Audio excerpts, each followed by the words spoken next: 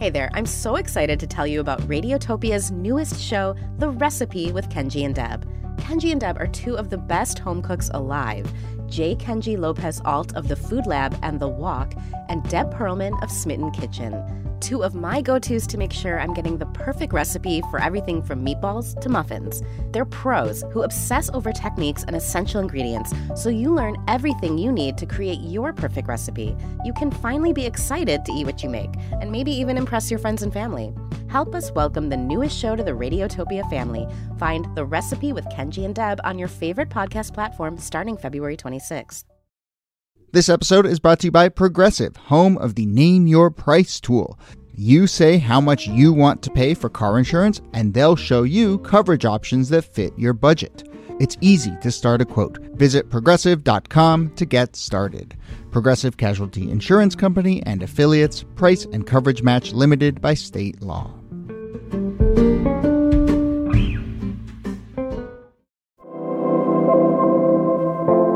Hello and welcome to This Day in Esoteric Political History from Radiotopia. My name is Jody Avirgan. This day, September 13th, 1988, Democratic presidential candidate Michael Dukakis was touring a General Dynamics plant that assembled the M1 battle tank. During his tour, his press team arranged for him to put on a green helmet and military coveralls over his suit and kind of ride the tank around for a bit on the assembly plant. The cameras were rolling, photographers were clicking away, and the next day, an image of Dukakis aboard the tank with the helmet kind of like plopped down over his head, this big goofy smile on his face.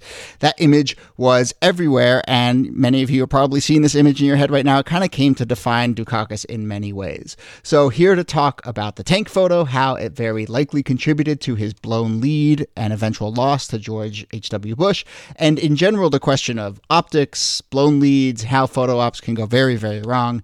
Here with us is Nicole Hemmer of Columbia, as always. Hello, Nikki. Hello, Jody. And our special guest, we're very excited to have her on, Amy Walter, national editor of the Cook Political Report, host of Politics with Amy Walter from WNYC's Takeaway. It's a Friday political show, which I really, really love, Amy. So thank you for coming on and thank you for doing this.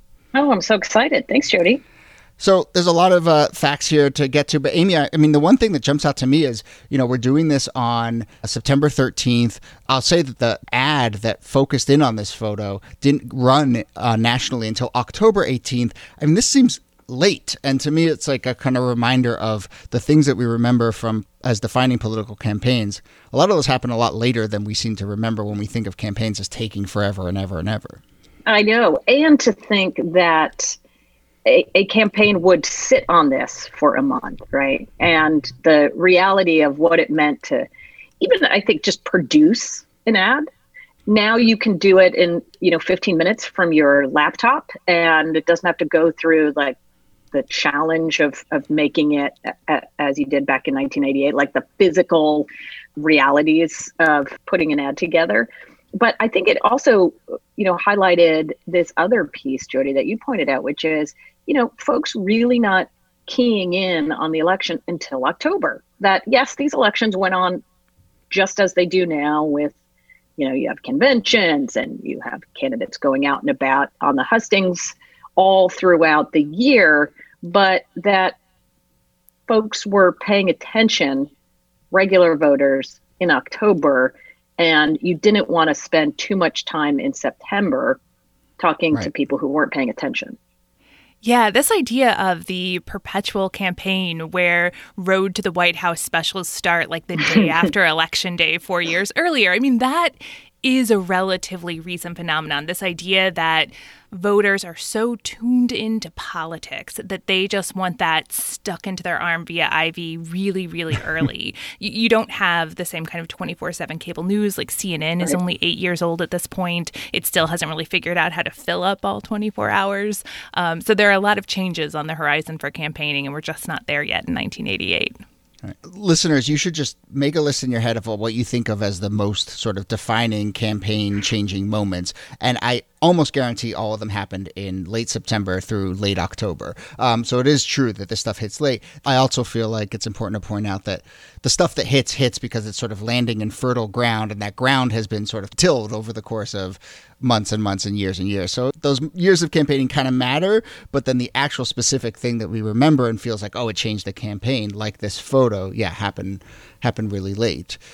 So maybe, Amy, we can talk a little bit about that and about the photo itself. I mean, one thing that's interesting to point out is this wasn't necessarily like a gaffe. This was an attempted photo op on the part of the Dukakis folks, right? Yeah. And again, we forget in 1988, one of the top issues was the Cold War. And on that front, when you looked at the polling, Dukakis really was very far behind George H.W. Bush on the question of, who do the best job on defense issues. So if you're thinking tactically as the Dukakis campaign, you say, well, we're ahead in the polls, but we have a really clear weakness, and that's on security issues and on defense issues. And remember, Dukakis was a governor, so he didn't have that sort of national foreign policy experience that, other candidates have had. So you say, all right, let's go do something that makes us look tough on security. It makes kind of perfect sense.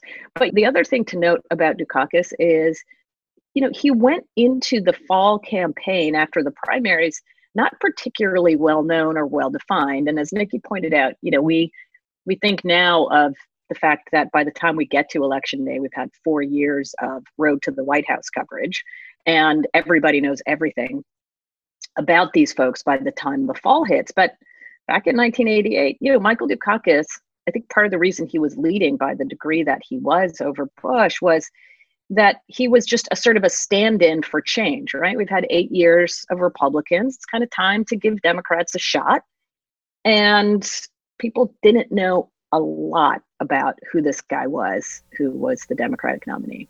Yeah, it's really hard to imagine it being like August and September and voters not really knowing much about one of the major party candidates, but that was in fact the case. And it's sort of like as people get to know Dukakis, they move more and more towards Bush, in part because the Bush campaign has two people on its side who are doing a bang-up job of defining Dukakis in negative ways, and that is Lee Atwater, who makes these notorious political attack ads, and Roger Ailes. And if you leave the field to Ailes and Atwater to define your candidate is going to lose a lot of points in likability because they just attacked. And Dukakis never really got it together to respond well. Like, this photo op is not going to be an effective response to all of these ads pouring out of the Bush campaign. So just to put some numbers to that, I mean, Dukakis had a 55-38 lead in July.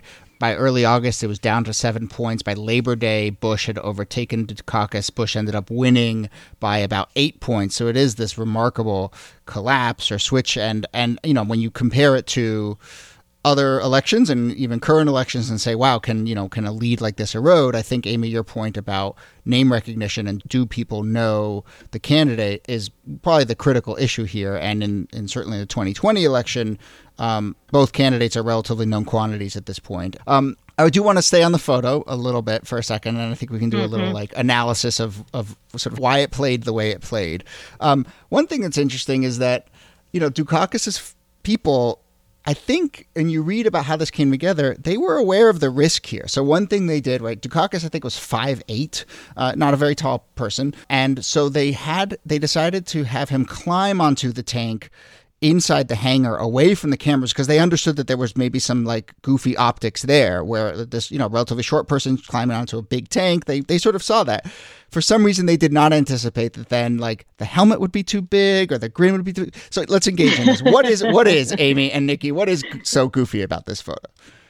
I think, Jody, you're right that there's something about the grin, right, with the helmet that it looks like if your goal is, I am a badass, right? I'm on a tank with guns and I can blow stuff up. Like, you want to look like a dude that's going to blow stuff up, right? Yeah. And that's not what he's looking like right here. Like, what you would want in the heart of the I hope the Russians love their children too era by Sting People remember that. It's like Soviets are bad, and I'm going to go out there personally and drive my tank over them. But no, that's not what this looks like. Which was a very Reagan-esque kind of thing. Remember those posters of Ronald Reagan in the 1980s of Ronald Reagan's face imposed over Rambo's body? That was the kind of image that the sort of militaristic set wanted, right? They wanted a Rambo, and instead, look, Dukakis looks a little bit like a kid getting to play on a tank, which is not great. And the thing is, Dukakis served in the military. It wasn't that he needed to prove these kinds of credentials. He enlisted in the army instead of going to Harvard Law School. He had the right credentials, but here the photo op kind of undermined his CV. Right. But if you think about the moments when presidents have kind of tried to do something like this. I mean, I think of Bush and Mission Accomplished, and certainly there was more going on there than just the photo op nature of it. But certainly, Bush dressing up, playing dress up a little bit and landing on an aircraft carrier and giving that speech. I think there's an Obama, many years later, someone asked him about Dukakis, and he basically said, "Don't put stuff on your head if you're president." So I wonder if is it very good advice. It's probably good advice. And here, it's don't play dress up if you're president or trying to run for president. I mean, is that kind of one of the lessons here, or are there other moments where that has worked? I think, the lesson to take is you've got to be who you are, right? And if you're trying to make up for a deficit that you have, you can try to do whatever you can to prove that opinions about you on this issue are wrong. No, I am really compassionate. No, I am really tough and strong. Or what you do is you lean into the other things that you are really good at. And if you're Dukakis, as Nikki said, it's I have served in the military. I do have certain experiences here. That looks more authentic, right? Here I am in my military. Here I am in doing service, rather than trying to create some sort of moment. And the best political moments on a campaign trail are those that really get to the essence of who this person is. Yeah, it's a kind of modified authenticity. You want the candidate to be authentic, but authentic in ways that serve the campaign. So you definitely want to avoid anything that feels just really not part of the person's character, but you can't just let them run free without any kind of modifications because optics ultimately do have some sway over voters.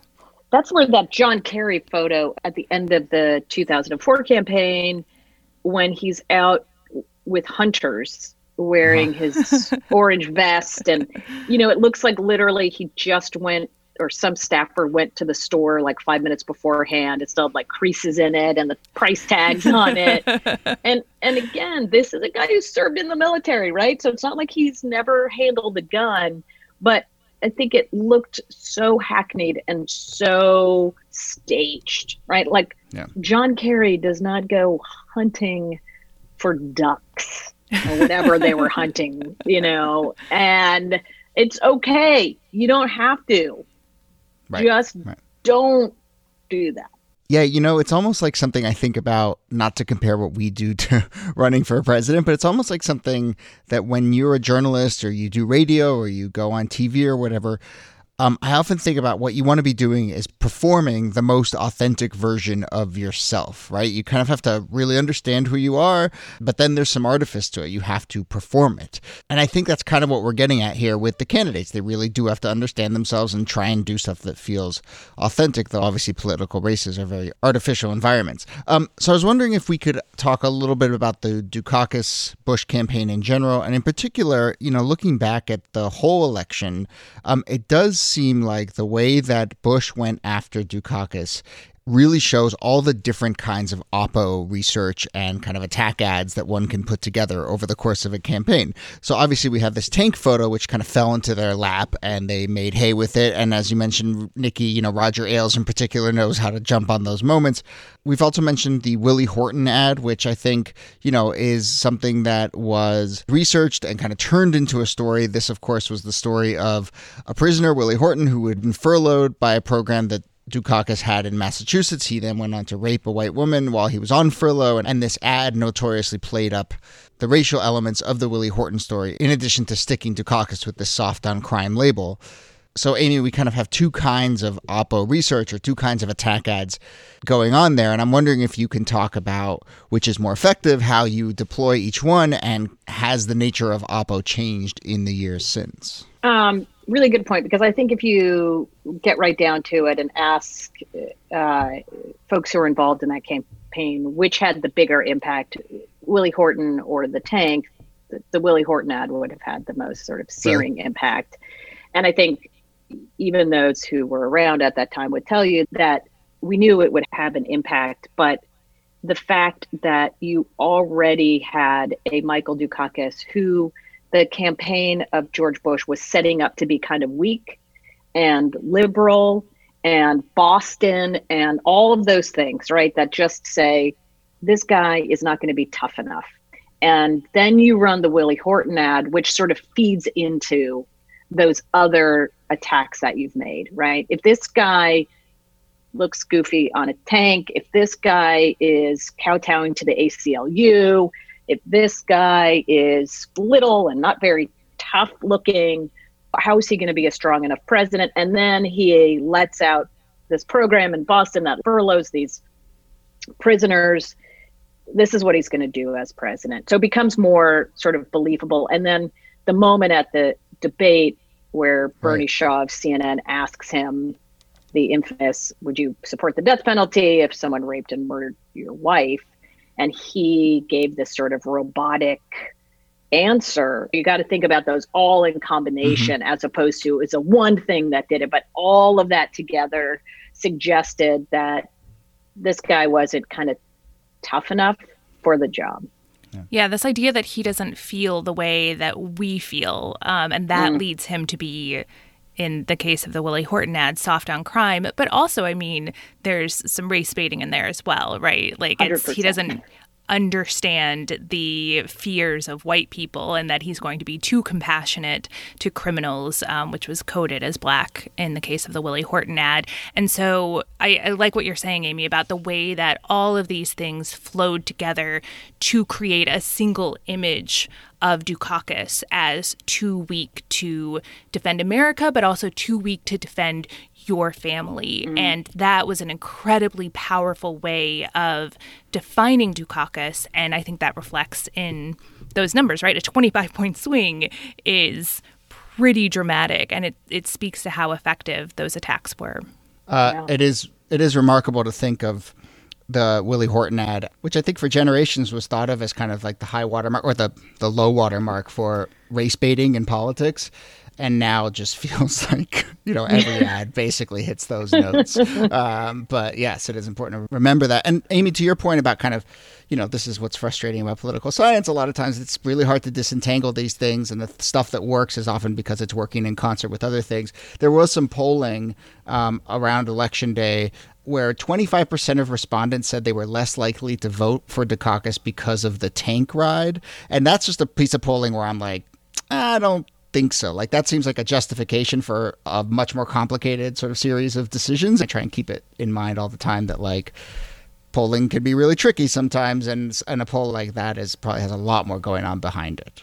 Yeah, but you know what else, Jody? I think in 1988, the idea that some image could catch on and become a meme, and that one meme could live on for so long is a reminder of what it was like to live pre-internet. My son is obsessed with like internet memes. And the other day I sent him one that I thought was hilarious. He's like, Mom, that's a dead meme. And I was like, it's from a week ago. He's like, yeah, it's already over. Like, you're so out of it.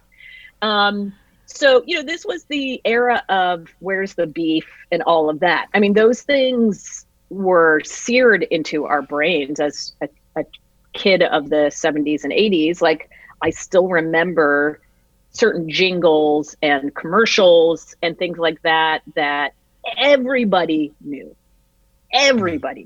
Now we are so segmented in the way that we get our information that, again, I'm the loser mom because I'm sending out a meme that's no longer cool, but you are getting bombarded with 10,000 things right now, Jody, that I may never see.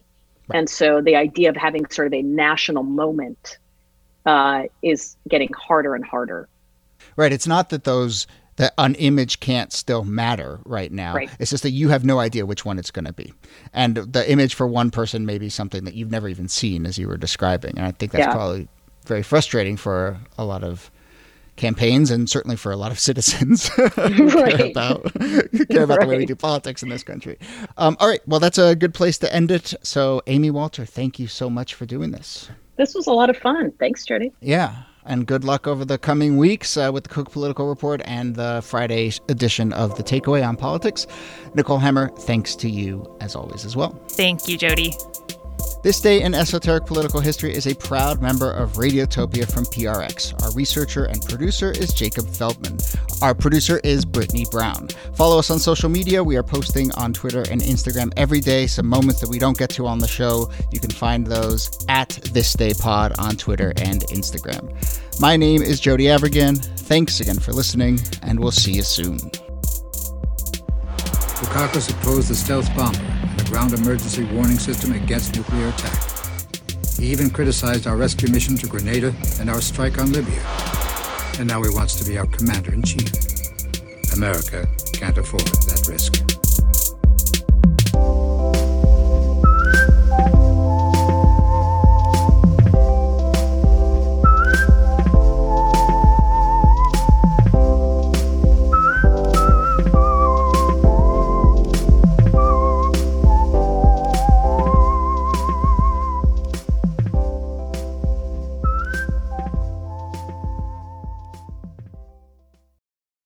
It is, as you may have heard, an election year. But do you feel like you have a lot of choices? Here are the new candidates, same as the old candidates. How did we get here again? The fact is, our democracy is broken. We can all feel it, and there's data to back it up, too. A Princeton University study found that public opinion has near zero impact on what laws are passed. You know what does have an impact, though? Money. You can call it lobbying, you can call it super PAC spending, you can call it corruption. But luckily, there are things we can do right now to fix this broken system. This podcast is part of the Pro-Democracy Podcast Coalition, a group that's banding together to make our democracy better.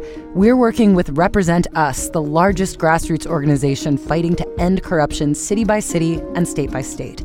You can join the movement too. Go to represent.us/podcast to find out more. Radiotopia.